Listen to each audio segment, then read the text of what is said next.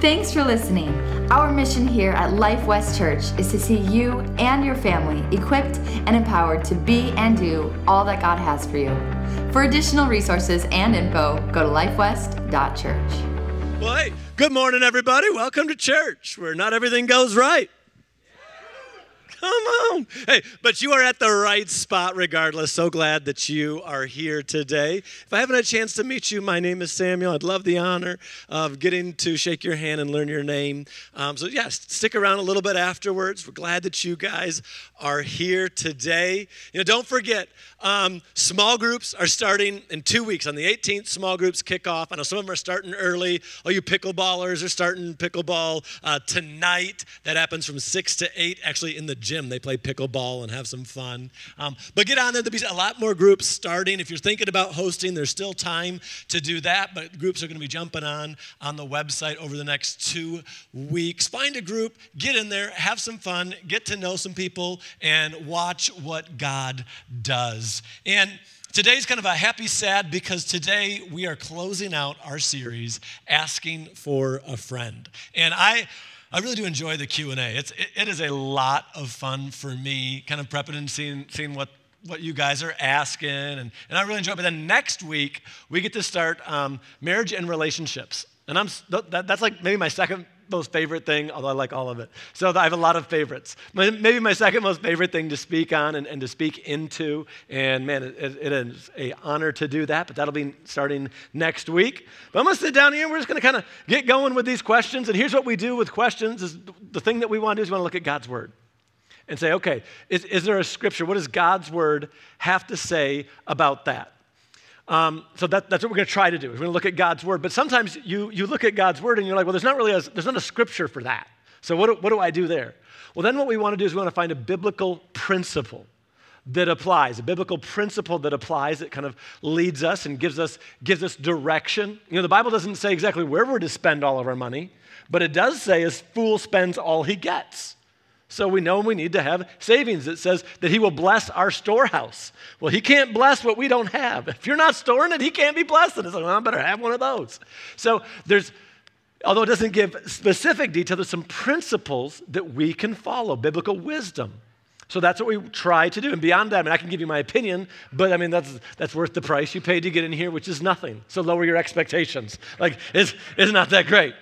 So we want to look at what God's word has to say. So we're going to start with this first question. The first question is, and again, what we do with this series is we look at the more asked questions, and we try to answer those. And then in some of these, we got the questions like, okay, we got quite a few on this, and they deserve more than a simple. They're going to take more. We'll give them a whole service, basically. It's like, I don't know that I can give a 5 or a 10 or a 15-minute answer. That's going to be more like a 20-minute answer. So we'll get to some of those a little bit later. Like I said, next week, we're going to start a relationship series. But this first one goes here, and it says, if God knows everything, why pray? Why does he want us to pray? And here's the thing. When we think that way, I understand the thought. Because the thought is, if God knows what I need and he loves me, wouldn't he just give me what I need without me asking him for what I need? Because he knows I need it? But that also goes to the whole,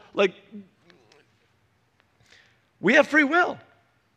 Salvation is available for everybody, but God doesn't just force anybody anything.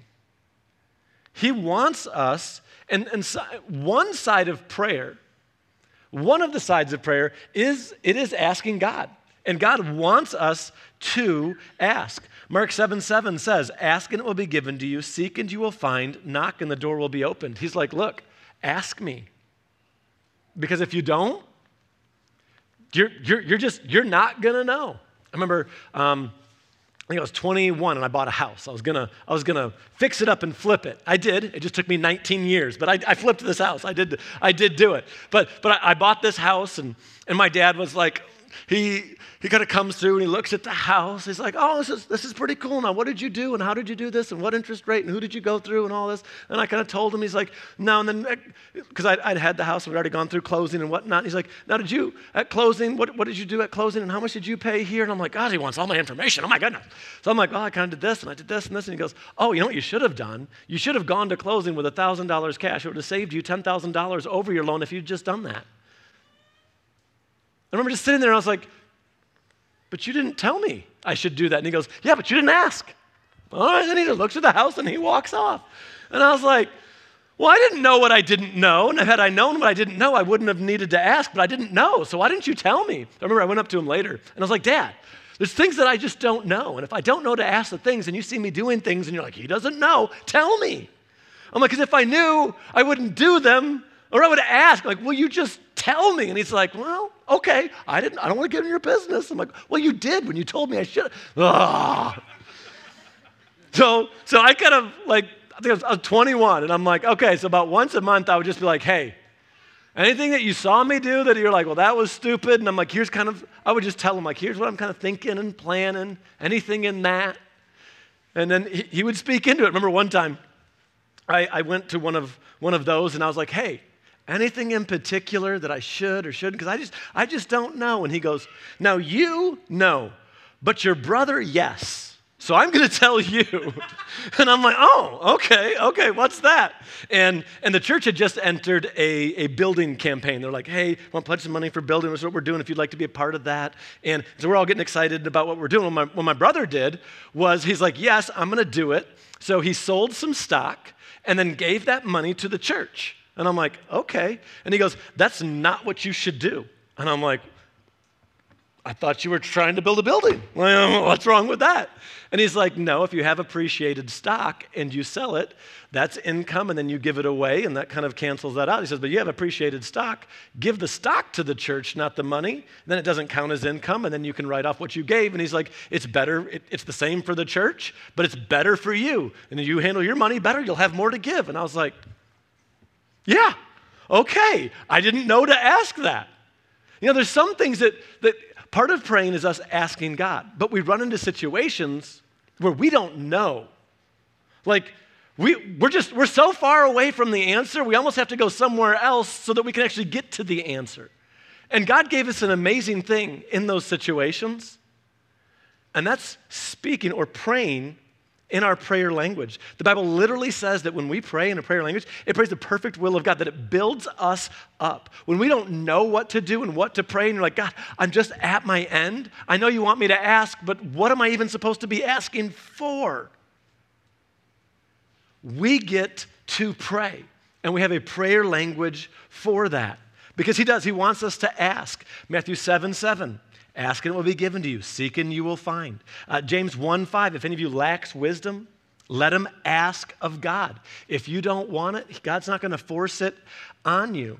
Now, the other side of prayer, I think that definitely don't want to leave out, is this, is prayer is also walking in the authority that God has given you and that he's given me. You know, James 4:7 says this, so humble yourself before God, resist the devil, and he will flee from you. Who will he flee from? You. Okay, turn to the person next to you and say, you. All right, turn to the person on the other side and say, you are you. Oh, come on. You are you. He will flee from you. So understand this. Unfortunately, there are many Christians who pray for God to do the very thing that God has empowered them to do. He's like, I've given you authority to do it. It says, resist the devil and he will flee from you. It does not say pray that God will resist the devil and God will come down and... No, it doesn't say that. It doesn't say pray to Jesus that the devil would... No, it says you resist the devil. And Jesus shows us how to resist the devil when we look at how he was tempted when he was led into the wilderness. He resisted the devil by using scripture. Satan said, hey, turn these stones into bread. And Jesus' answer was not, no, I'm God, go away. His answer was, no, it is written. Man shall not live on bread alone, but on every word that proceeds out of the mouth of God. He used God's word. So how do you resist the devil? You use God's word. He comes against you and against your finances. You say, no. Satan, take your hands off of my finances. You resist him and you say, no, all of my needs.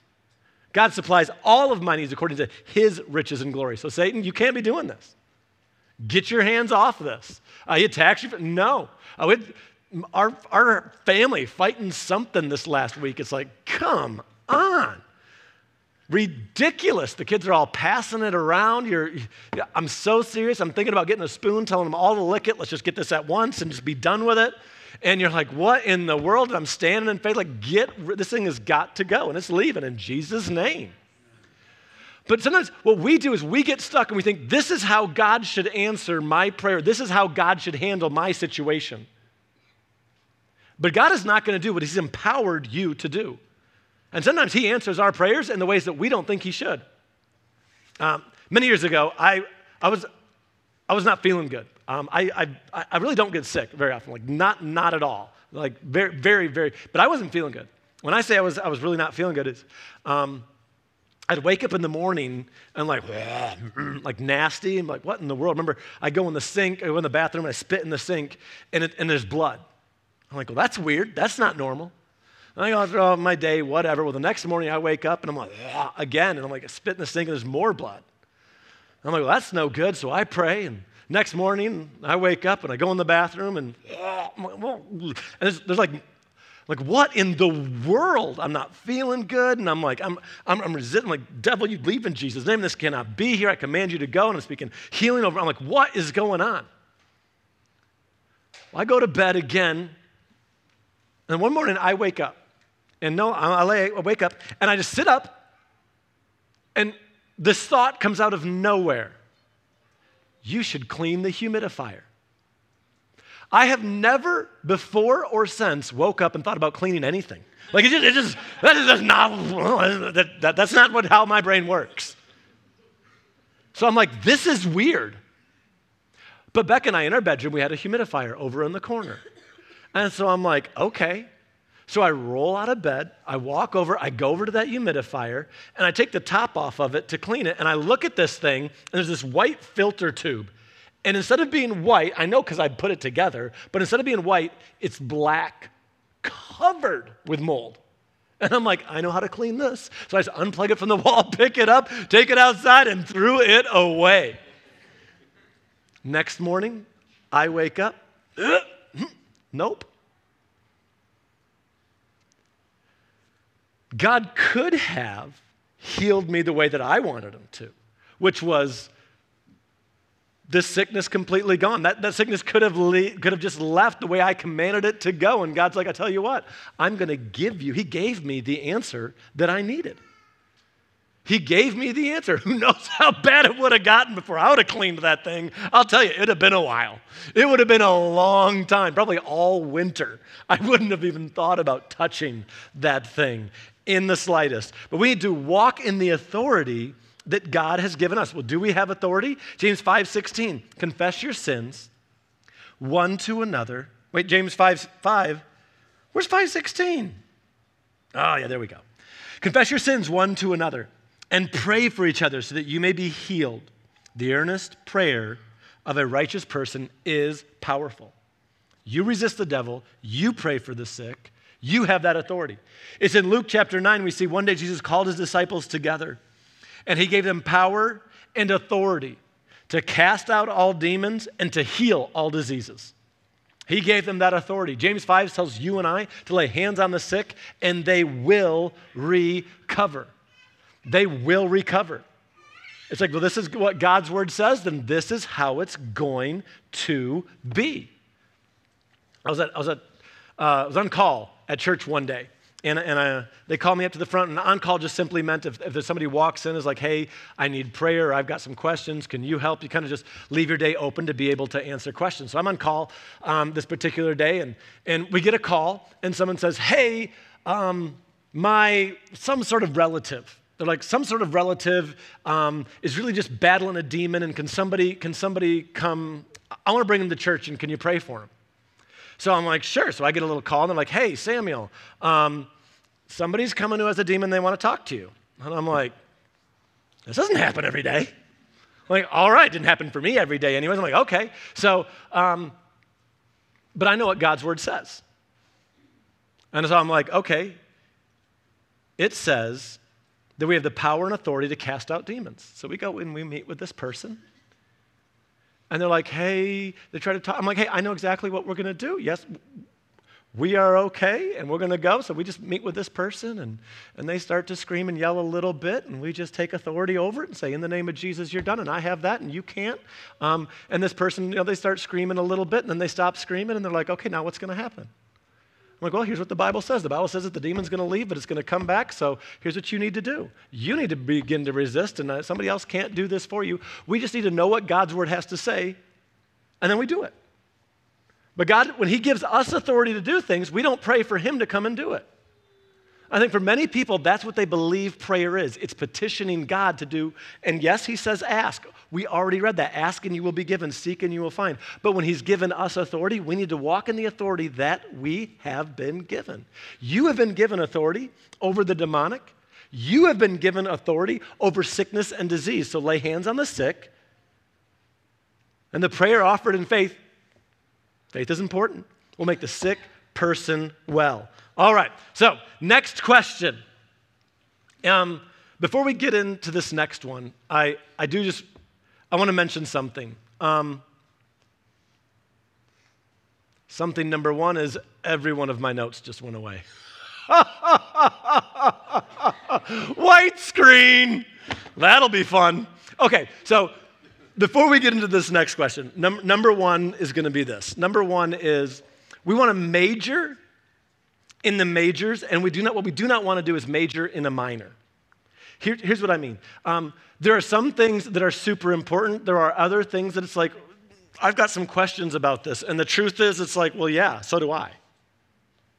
I don't have all of the answers to everything. There are things that we just do not know. Questions when it comes to things about heaven. The Bible says that no eye has seen, no ear has heard, no mind has conceived of the good that God has in store for us. So it's a bit like some of this stuff, I don't know. I do not know. So this next question has to do with the resurrection. And the next question is, will there be male and female, will there be gender in heaven? Will there be gender in heaven? And it's a great question. You know what? Can I just hand this to you and see if you can get asking for a friend week 4? If you've got them, that would be great. I would appreciate notes. That they definitely help. So when it comes to heaven and what is it going to be like, again, it's a question, and we actually got this from quite a few. So it's like, okay, well, let's address this. But what we want to remember is what is the impact that this is going to have on our life.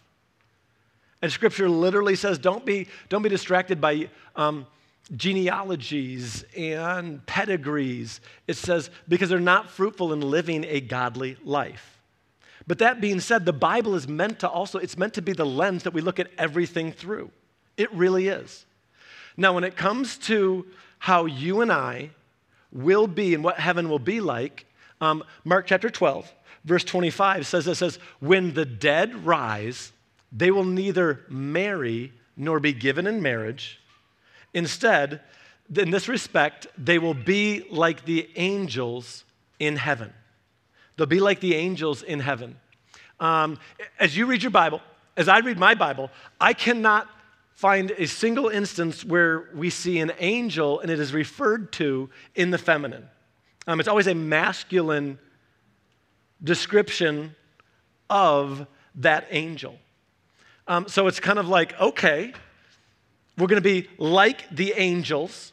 We see that in Scripture. We're going to be like angels, but what are the angels like? He says, we're not given in marriage.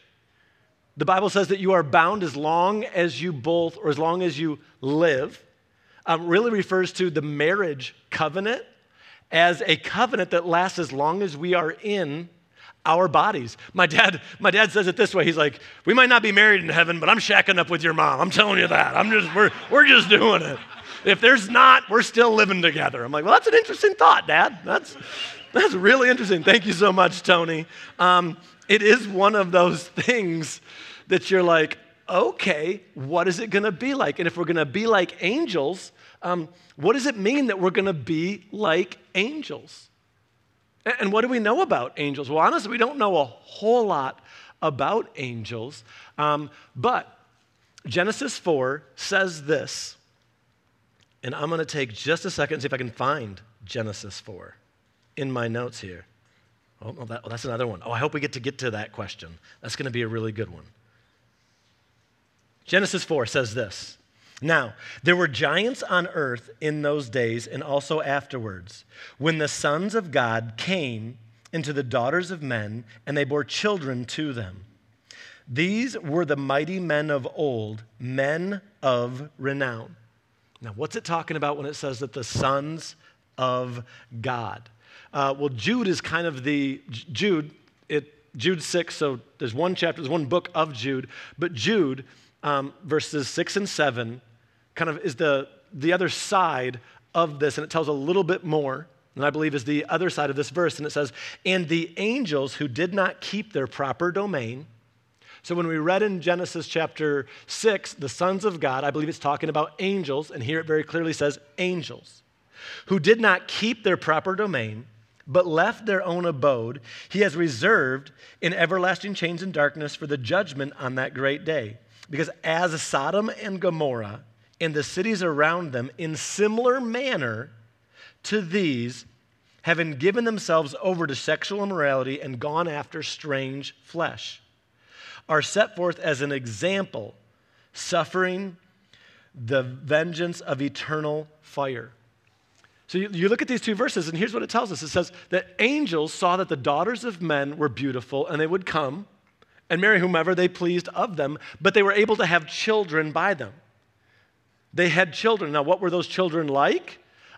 They were, when you read in the Bible, the Nephilim, giants, and it's where I personally believe we look and you think of some of these stories of, I guess you would just go like Zeus.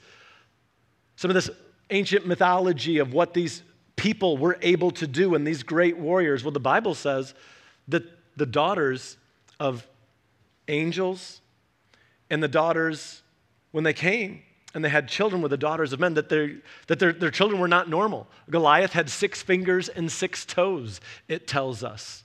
So we look at some of this and you think, okay, so the angels, we see them all described as masculine, but then they have some desires. They see that women are beautiful. They have the ability to reproduce with them. What is it going to be like when we're in heaven?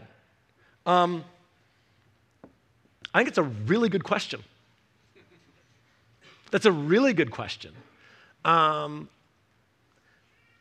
do not believe that God gave up on his idea on the Garden of Eden, that God made paradise and it was great.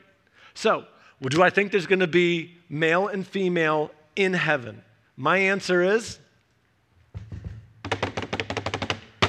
I don't know.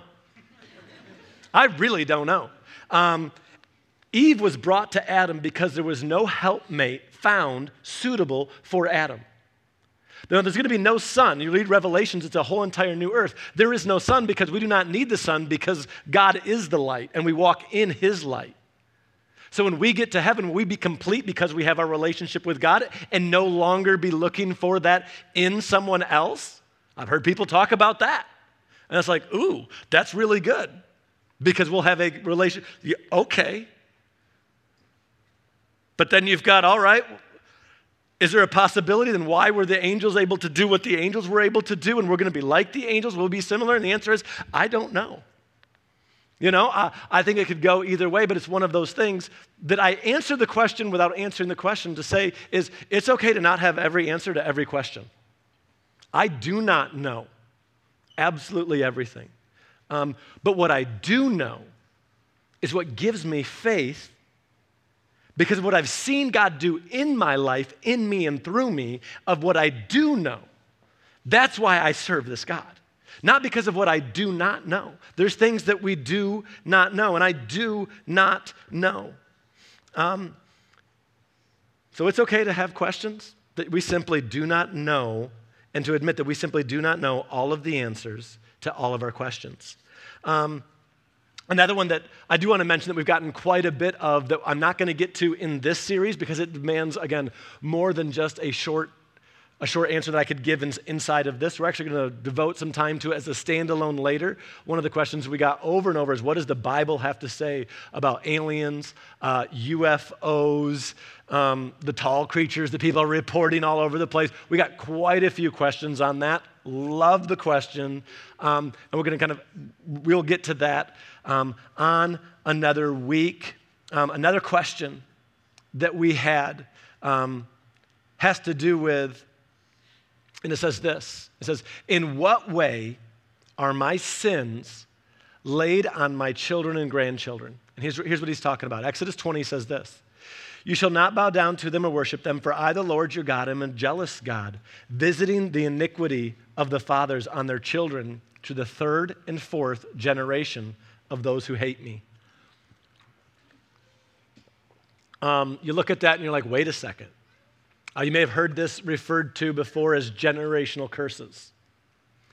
I want to read Galatians. Galatians 3 says this, but those who depend on the law to make them right with God are under his curse.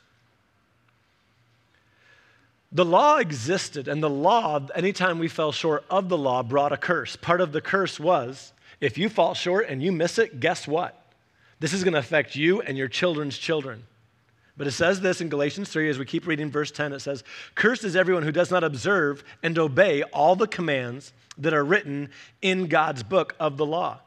Verse 11, so it is clear that no one will be made right with God by trying to keep their law. For Scripture says, it is through faith that a righteous person has life. Verse 13 says, Christ has redeemed us from the curse of the law, having become a curse for us. There's a curse of the law. What is the curse of the law? You fall short. We look at what we've done. We look and we say, I fall short. What do I deserve? And the answer is, yes, you deserve death. Generational curses, that is a part of the curse of the law, and you have been redeemed. Jesus came and he redeemed you. He redeemed me from the curse of the law. So I am not subject to the sins of my father, nor are my children subject to my sins or the sins of my father onto them. We're redeemed from the curse of the law. So in what way are your sins laid on your children and grandchildren? The answer is none. If you accept what Jesus did for you. The devil has told you the reason why you're dealing with this is because it's something that your dad dealt with, it's something that your mom dealt with, and it's passed down. There's nothing you can do about it. That's a lie. That's a lie from the pit of hell, because you are redeemed from the curse of the law. You're so new. The Bible says he's making all things new. You need to be reintroduced to you, the real you, on the inside of you, when Jesus comes and makes you new. You are redeemed.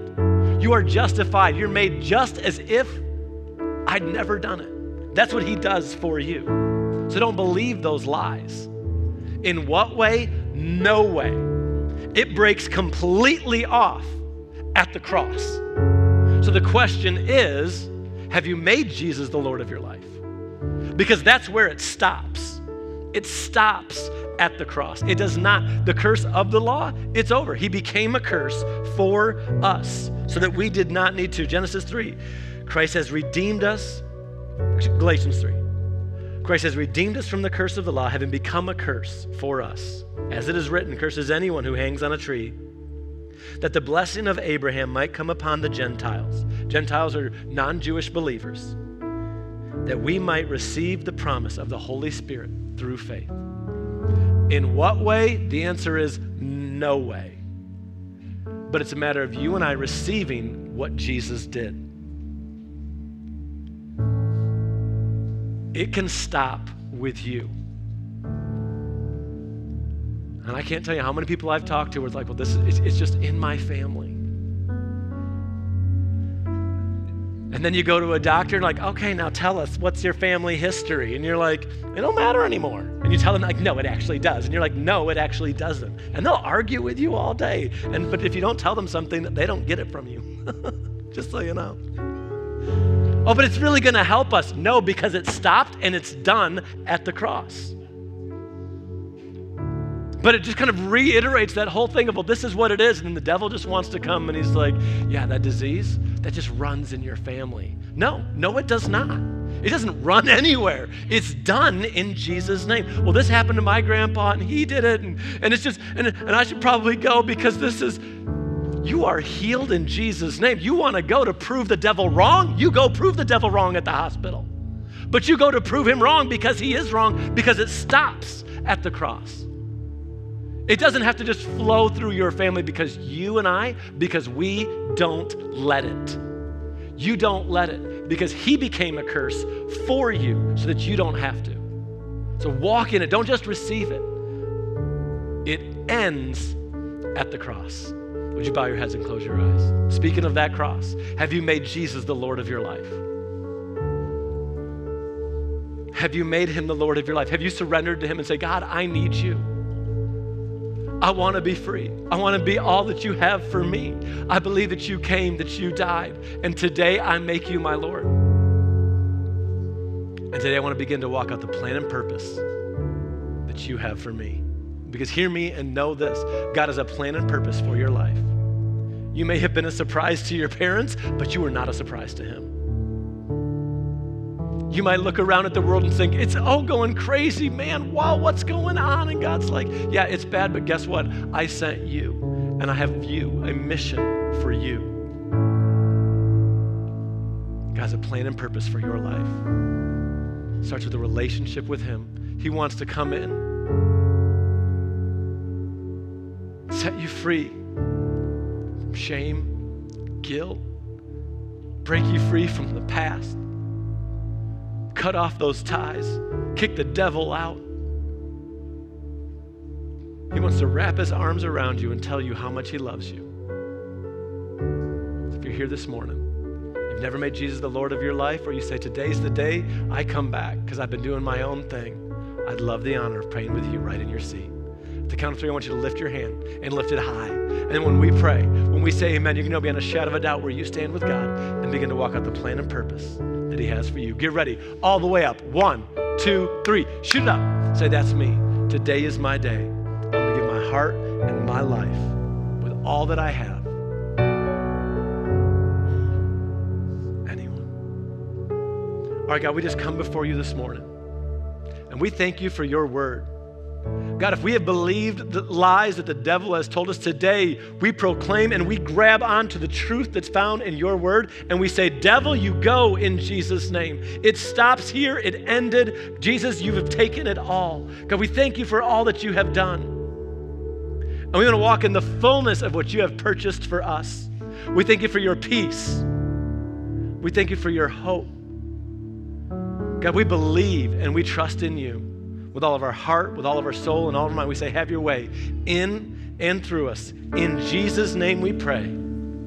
Amen. Thanks for listening. Our mission here at Life West Church is to see you and your family equipped and empowered to be and do all that God has for you. For additional resources and info, go to lifewest.church.